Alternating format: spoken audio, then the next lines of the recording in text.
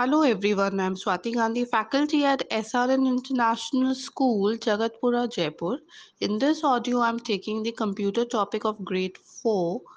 The name of the chapter is Computer and its classification. Under this chapter, I'll be covering what is a computer, classifications of computer according to purpose and according to their size as well. So, children, let's start the topic. Now, let us first understand what is a computer.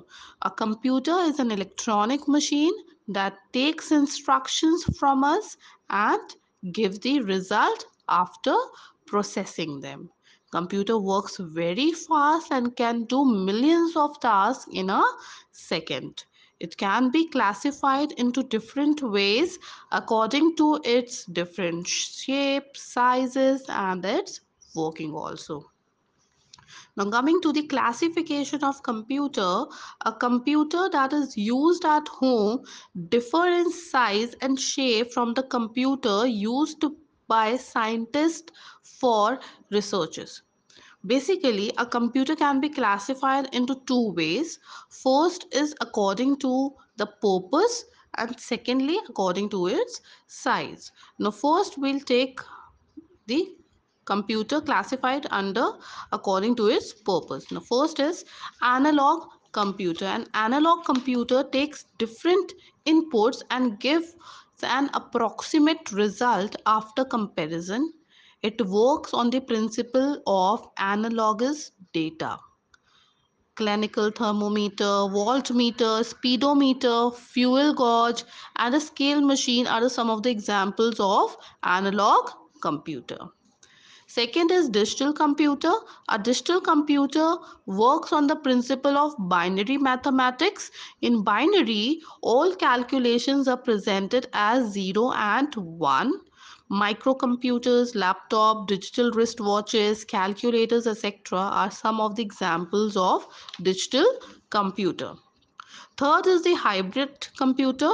Hybrid computer are the combination of both analog and digital computer. A hybrid computer offers a cost effective method that is used to perform complex simulations.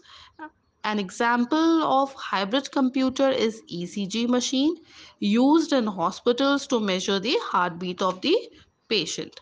It is also used for the weather forecasting. Now, next classification is according to the size of a computer. According to that, we can classify the computer into five groups. First is a supercomputer. The supercomputer is the biggest and the most powerful computer.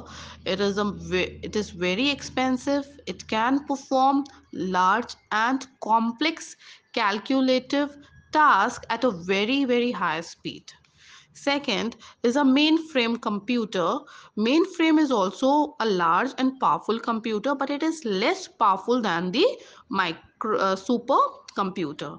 It is also an expensive computer. Mainframe has a capacity to host multiple operating systems. The first mainframe computer is being developed by IBM company. Next is the server.